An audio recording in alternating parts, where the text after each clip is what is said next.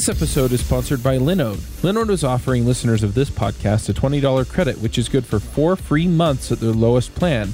Their plans start at 1 gigabyte of RAM for $5 a month. You can get your servers in any of their 10 data centers, and their high memory plans start at 16 gigabytes. Get a server running in under a minute. They do hourly billing with a monthly cap on all plans and add-on services like backups, node balancers, Longview, etc.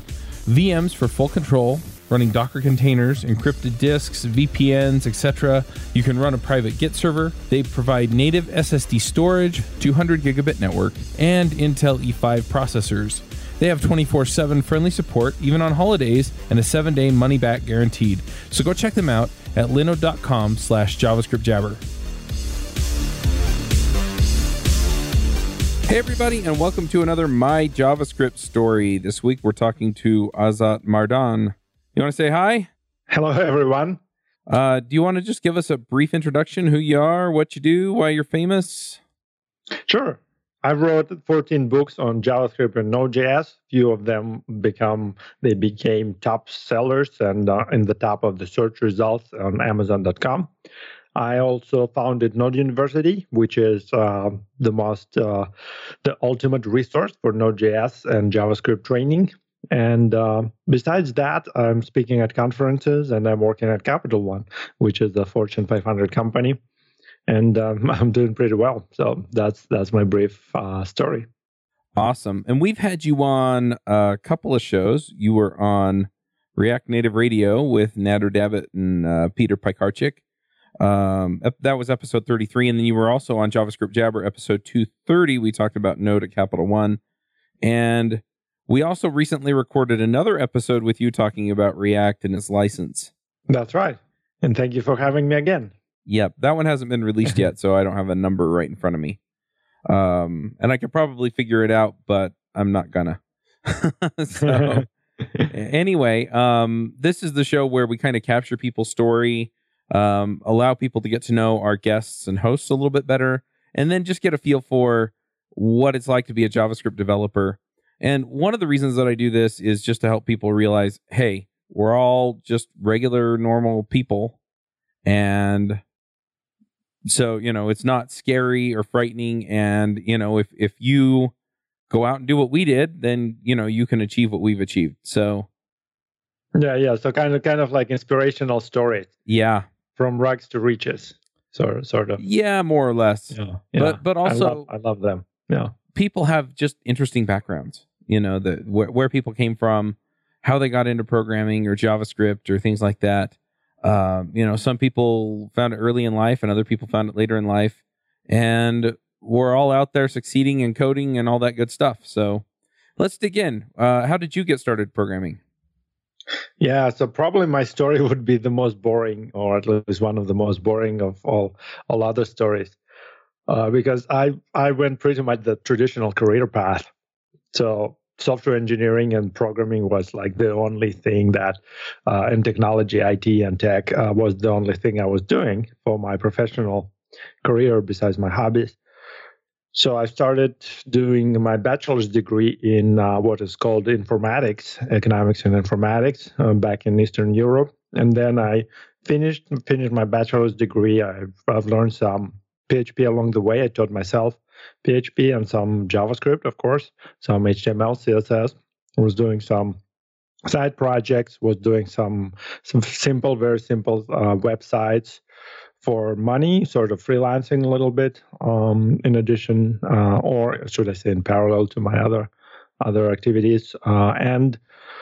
So basically self-taught, but I have the traditional education. I remember I took classes on databases. We were doing the normal forms for the traditional database, the relational database. That was a good course. Then a couple courses on Delphi and Pascal. So pretty much traditional career path, learning a little bit of computer science in the college. And then I moved to the United States where I joined the master's program. The master's program was focused also on IT and technology. The proper name is Information Systems Technology. And that was 2005. So that was about 13 years, depending on when you publish this episode. Mm-hmm. And that degree, it was sort of a combination between project management slash a little bit of business background, such as accounting and finance, plus some computer science courses. I remember I was taking ASP.NET course, another course on C++. I failed that course. Well, I didn't fail at F, but I get like a B. I was expecting A because I thought I did everything brilliantly, but C is a hard language. Even one of my professors, from a different professor, not for this course, he said, like, dude, drop out of that class. It's hard. He himself was studying in our college, and he dropped out himself because he wanted A's. And I'm like, no, I will take it. And then I got B minus or C or something like that. Yeah, that was rough. After that, I tried to avoid C. Anyway. In college, I kind of liked C. Yeah. It's very powerful, and it's clean because it goes straight to the compiler. You get the binary code. There's no browsers. There's no HTML, CSS. There's no such. It's just one environment, right? Yeah. So and it's also kind of all those computer science courses, such as data algorithms and data structures. They're good for C and Java, right? Not so much for JavaScript, because in JavaScript we don't have vectors, we don't have lists, arrays. Well, we do have arrays, but all those like advanced data structures, we don't have them in JavaScript. So I was studying, doing my master's, and I was working in parallel.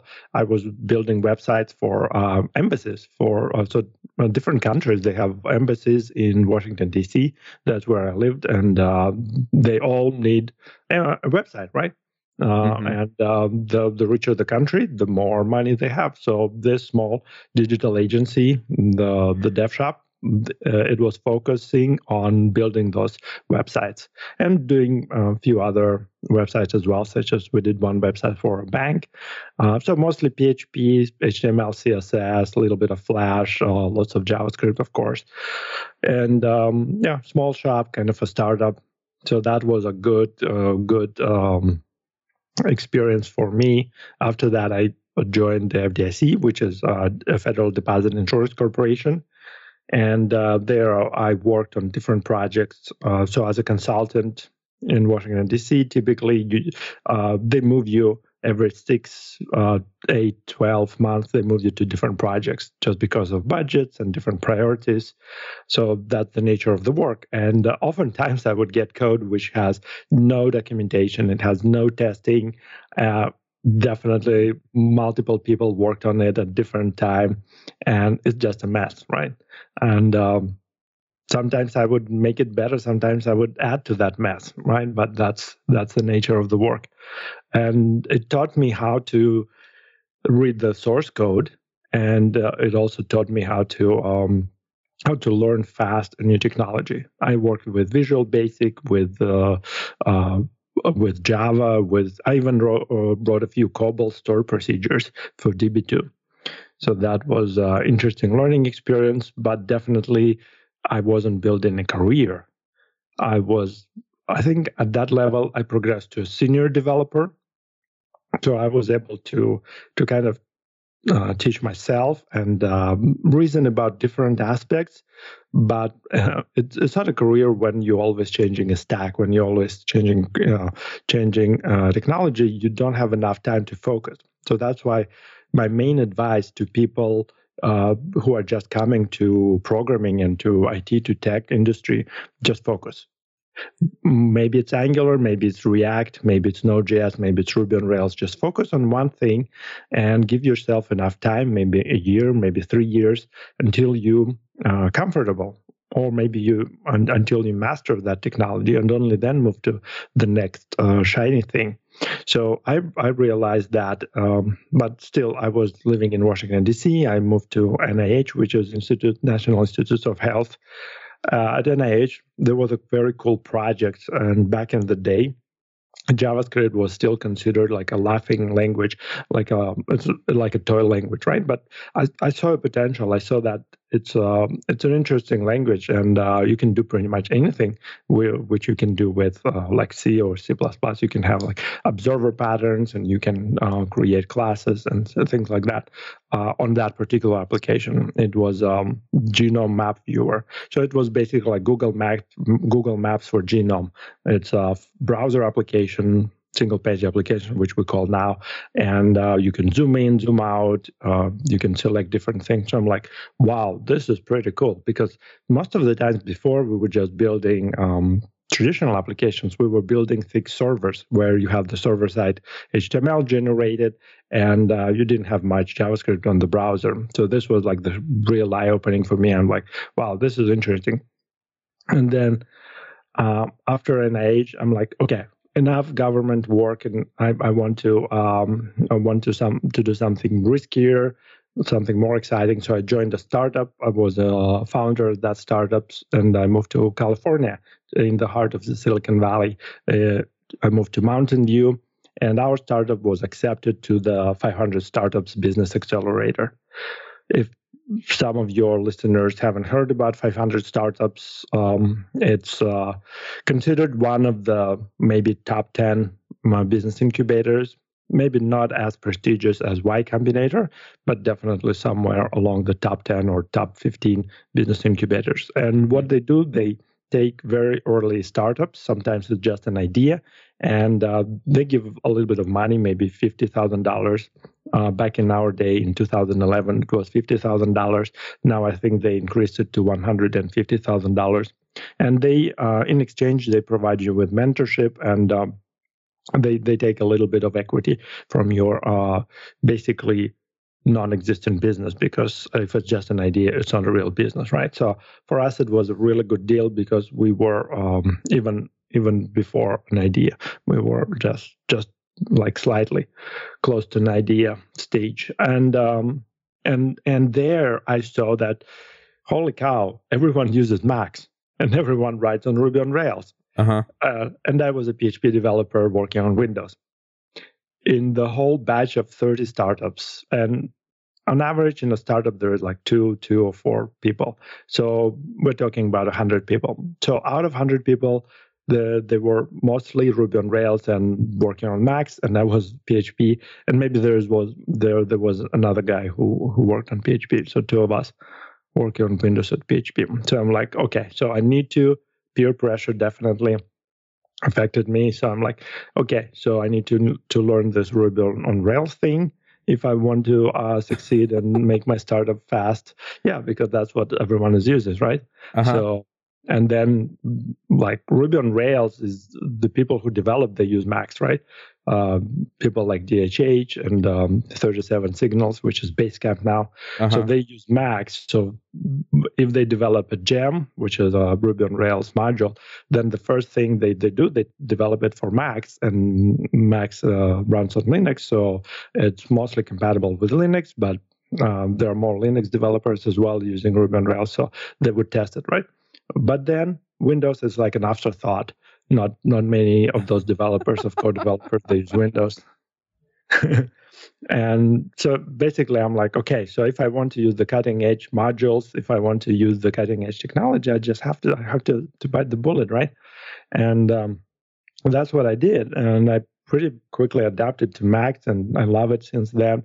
Switched from Android to iPhone as well, just because it's better to have everything synchronized with one technology, with one provider. And I learned Ruby on Rails. I taught myself Ruby on Rails. So I considered myself senior developer. In Washington, D.C., I was thinking of myself as pretty strong senior developer. I came to Mountain View surrounded by smart startuppers, smart developers who quit their jobs and joined the startup, started the startup, lots of smart people. Brilliant engineers, software engineers, and I realized I'm not a senior developer. Like, I know very little, and I need to roll up the sleeves and learn some new tricks. So I was teaching myself and learning Ruby on Rails, AWS, Rackspace, Heroku, Git. So a lot of technologies. And that was a very crude awakening for me. That was pretty rough, kind of like a wake up call that, yeah, location matters. Location matters. We have internet, so you might think like, hey, Ruby on Rails has a website. There are books, you can buy books. But for some reason, being in Washington D.C., I wasn't pressured, and there was not such so many good examples and so much peer pressure, I guess, and as much motivation as being in the Silicon Valley, where you have a lot of meetups, you have conferences, certain classes. You have just chit chat in a coffee shop, just a random chit chat about technology. So it's great. It's great. Since then, I'm living here in the Bay Area, so it's funny, but yeah, location still matters. It matters a lot, at least for me. Maybe there are some people who can do it just reading Hacker News and they have enough motivation. For me, I needed that kick in the butt to be in the Silicon Valley to learn something new. And fast forward from that startup, basically, Ruby on Rails was mature at that stage. It was version 3, and I wanted to kind of make a splash, so to say, in the technology, to contribute to open source, maybe to make a name, to make a career for myself, right? So I looked at a newer technology, and Node.js was just coming up. It was very controversial. People were still laughing at JavaScript, like, hey, JavaScript on the server, really? All those error exceptions and all those bugs and all those memory leaks. I looked at Node.js and it made total sense to me because, hey, I knew JavaScript from early days, right? I had to use it for the browser. I used jQuery to make the applications, and it made sense to me. On the browser, I was using Backbone, and Backbone, it's a MVC framework, totally fine framework. It organizes my code. And then on the backend, hey, I can use JavaScript as well. And then I learned this database called MongoDB, which plays very nicely with Node.js. And what is the best way to learn is to teach others, right? So I right after I learned just the basics, just enough for me to build a simple hello world server. Right after that, I decided to organize a class on Node.js just for engineers like me. So 2-day intensive class, Saturday and Sunday. I approached a company, Startup Monthly, which were running events in the Silicon Valley. So they helped me with marketing and with the space. And I started teaching those classes, barely knowing enough, but I knew I was a couple steps ahead of some other people. So there was value for them. There was a huge value for me as well in teaching those classes. And from those trainings, I came up with a manual. And that manual became my first book called Rapid Prototyping with JS. And now it's published under another title, Full Stack JavaScript. Can I stop you here for a minute? Yeah. You've kind of been talking for a little while, and I kind of want to just back up for a minute. And first of all, what was it about JavaScript that really clicked for you? I mean, you've done all these things with like genomes and, in Silicon Valley, working for some of these bigger companies, and you've done all of these different things, Ruby on Rails. I mean, what made you settle on JavaScript? What was it that got your attention? Early on, I just had to use it, and I didn't like it. If we take 2006, 2007, we didn't have dev tools. We didn't have good debugging. It was a mess. You had to put alert boxes. So I barely tolerated it just to make my application work. But some applications, they were purely front-end, such as this Genome browser. Another application I worked on, it's called EDI, which is electronic calculator for the FDIC to calculate your deposits. So they don't want people to freak out that FDIC take their information. So the application is purely front end. There is no back end. There is no database for privacy issues to keep that information kind of like away from the government. So that's an interesting concept, right? You can build entire application just in the browser, right? And once I saw Node.js, which allowed me to use the same language on the server, it just clicked. It just clicked immediately. And of course, I had a few people recommend, a few people who already built a few applications, few services using Node.js. They told me, hey, just use Node.js and you can have one language and it's fast and it's good. And I'm like, okay, I'll give it a try. And then after that, I built a few of my services on Node.js, and I'm like, yeah, this thing has a potential. And then, of course, Backbone, Angular came up, then React. So from that on, in the front end, JavaScript just kept growing and growing. So yeah, it's a hard question. I don't know. Maybe it's expressiveness. Expressiveness, definitely. When you look at JavaScript code, you can understand what is happening, right? It's not like Perl. It's not like Python where you have the indentation. In Perl, it's more cryptic. In Ruby on Rails, it's also a little bit of cryptic. You have those weird colons and you have weird symbols. So it wasn't as obvious as just looking at the code itself. I often joke, JavaScript is the only language that developers think they shouldn't learn. And that's why they make a lot of mistakes. So there's definitely some hidden quirks, some hidden bad parts in JavaScript just left there by design because JavaScript has to be backwards compatible. But for the most part, JavaScript is very expressive, it's very nice. If we look at the history of JavaScript, it was made for non-developers. It was intentionally made to be easy to use and read for good or worse. So that attracted me. And also, I really, really dislike, maybe even hate. Yeah, I think hate is the appropriate word. I hate compiled languages because there's the feedback loop is very, very long. I have to wait maybe 3 minutes, maybe 5 minutes before I see an error, right? Mm-hmm. If there is an error, I need to click and test my application to get to test the behavior. In JavaScript, it's almost immediate. I save the file, go to the browser, refresh it, boom. I can see if there is an issue. With Node.js, similar thing. It's interpreted. Python, it's also interpreted, right? So Python is also good in that sense. So I like to have that short feedback loop. I recently read a book. It's called The Talent Code. It's a really nice book, especially for someone who raises kids, if they want to make them like a Mozart or the new golf champions. So in that book, they tell about a short feedback loop. The shorter the feedback loop, the faster the learning, because you can quicker adjust and quicker modify your previous behavior when you see that error. So I like that. I like that a lot in JavaScript.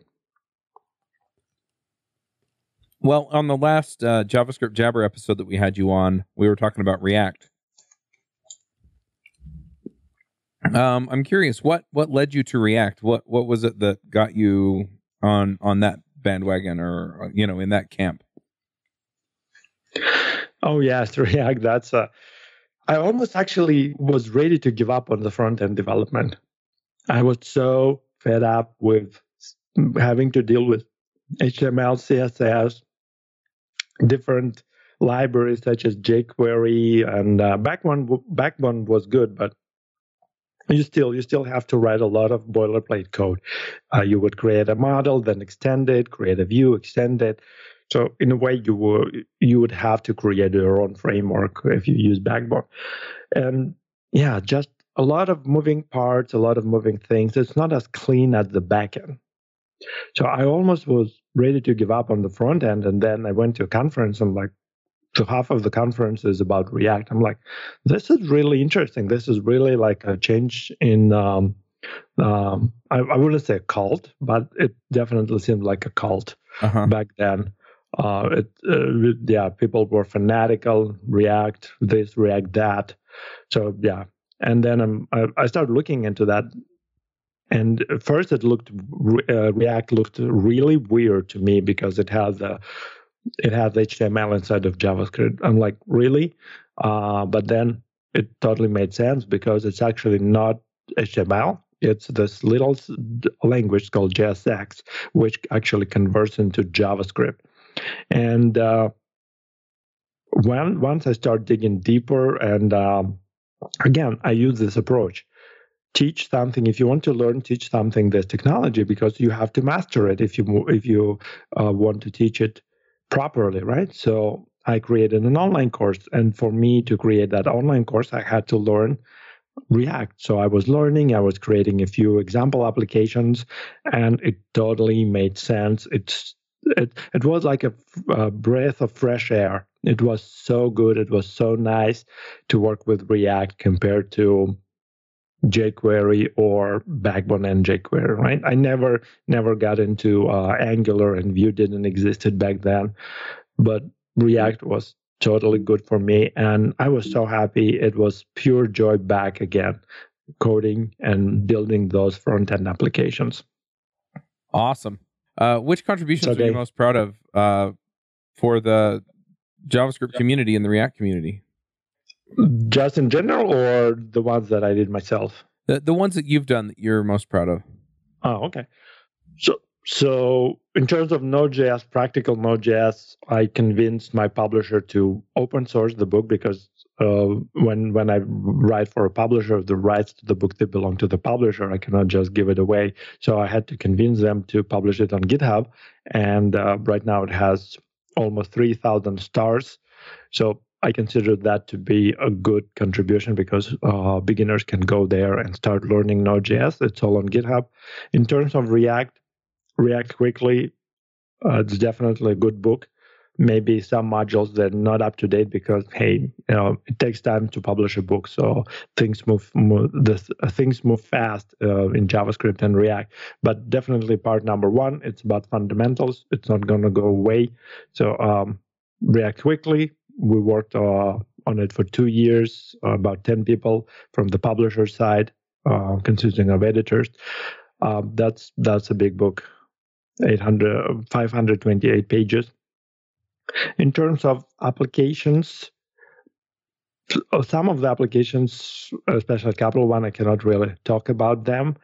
But DocuSign was an interesting project. We took the legacy C# and .NET application, and we rebuilt it on the full stack JavaScript. And if anyone uses DocuSign right now, go to DocuSign.com and log inside in the web application. That's what they would see. They would see the new DocuSign experience. And we did pretty cool things with Node.js and JavaScript, the browser JavaScript, to optimize that application. So I'm really proud of that application. Oh, nice. and one trivia, one funny thing. Just a few weeks ago, I accidentally bumped into the list of top contributors, most active contributors on GitHub. And I was really, really surprised to see myself in that list.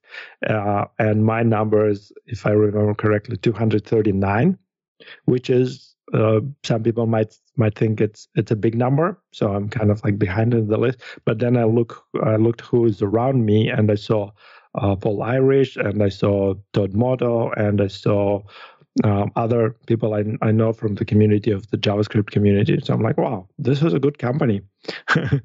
Yep. All right. Well, the last thing that I typically ask about is, what are you working on now? I'm working on my new book, which is the second edition of Practical Node.js. And in the draft form, it's all on GitHub, which I really like that idea. People collaborate, they make pull requests. So they're kind of working on that book as a community. And then, of course, A-Press will take it, A-Press Media, they will take that draft, edit it, and they will create a proper print book for those who like the print books. I know there are a lot of people who still like the print books. So that's what I'm working on. And of course, Node University, keeping publishing the courses. And also recently I started to do more with React Native, which I really liked, but there are still a few issues. So I worked with that component called WebView. So it has a few bugs. So trying to figure out what I should do next. Maybe convert it to the native, and instead of keeping it in Expo. So those are my main things for now. Very cool. Well, before I ask you for picks, are there good places for people to check out what you're looking at or working on? I mean, I don't know if you have a blog or if you're an active tweeter or something else. I have two blogs. One is about web application development. It's called webappblog.com, and it has about 200 blog posts on Node and JavaScript. So it's a good start. I also recently published a series of short lectures about Node.js. So it's basically like an audiobook. People can find it on Node University, Node.university. And of course, I have free online courses on Node.university. All right. Well, let's go ahead and get some of those picks. For you, the listeners of My JavaScript Story, Loot Crate is offering an opportunity to save 10% on any new subscription at lootcrate.com. Just enter the promo code BRIDGE10 for 10% savings. Loot Crate is one of my favorite things. Every month I get a box in the mail, costs less than $20, and it comes with all kinds of goodies. I have stuff from, just looking at my shelf, Batman, Spider-Man, Ninja Turtles, Back to the Future, Lord of the Rings, Star Wars, and much, much more. So if you're a geek, a gamer, anything like that, and you want cool stuff to put around your office, cool t-shirts, comic books, etc., then definitely check out Loot Crate. To save 10% on your new subscription, go to lootcrate.com/Ruby. Again, that's lootcrate.com/Ruby to save 10% on any new subscription. Enter the promo code BRIDGE10 for 10% savings. Do you have some things you want to shout out about? I recently found out about Echo.js. It seems like it's been around for a while. Basically, it's like a Reddit or a Y Combinator for JavaScript. So echojs.com, if I remember correctly. Awesome. I'm going to jump in here with some picks. So recently, I get into these games on my phone, and I don't know why. I mean, some they're a waste of time, but it's kind of fun to just pick them and see who else is playing them. So one of them is Gardenscapes, and I just got into it, so I'm not very far into it at all, but it's been kind of fun to just fiddle with and play with. And so I'm going to pick that. And then I also recently picked up StarCraft 2 again, and I've been playing with that. And I decided that I wanted to actually get good at it, not just kind of wing it like I normally do. And so I actually bought a book on how to get better at it, and it's called The Osiris Method. And anyway, it's pretty darn good. It's got some strategies for how to get good at the video game. Yeah, and computer game. Yeah, what it is essentially, here are some sequences for starting the game, and so it just walks you through how to practice and how to find new strategies. That's actually a brilliant idea. I remember I was reading some forums and some advices like that back in the day. Yeah, exactly. So it's sort of like programming your brain so that you can automatically do the right things at the right time. And, so you have a solid base after you get going. And of course, then there's all the strategy that comes into it, right? Because you're assuming that if you're playing like versus ladder games that you're going to wind up going up against somebody else who's doing the same thing. And so you build steps into your startup sequence to send troops over their way and disrupt their sequence, right? Because then they have to pause and go over to, to deal with what you sent over there. So, you send over a pod of Marines or something.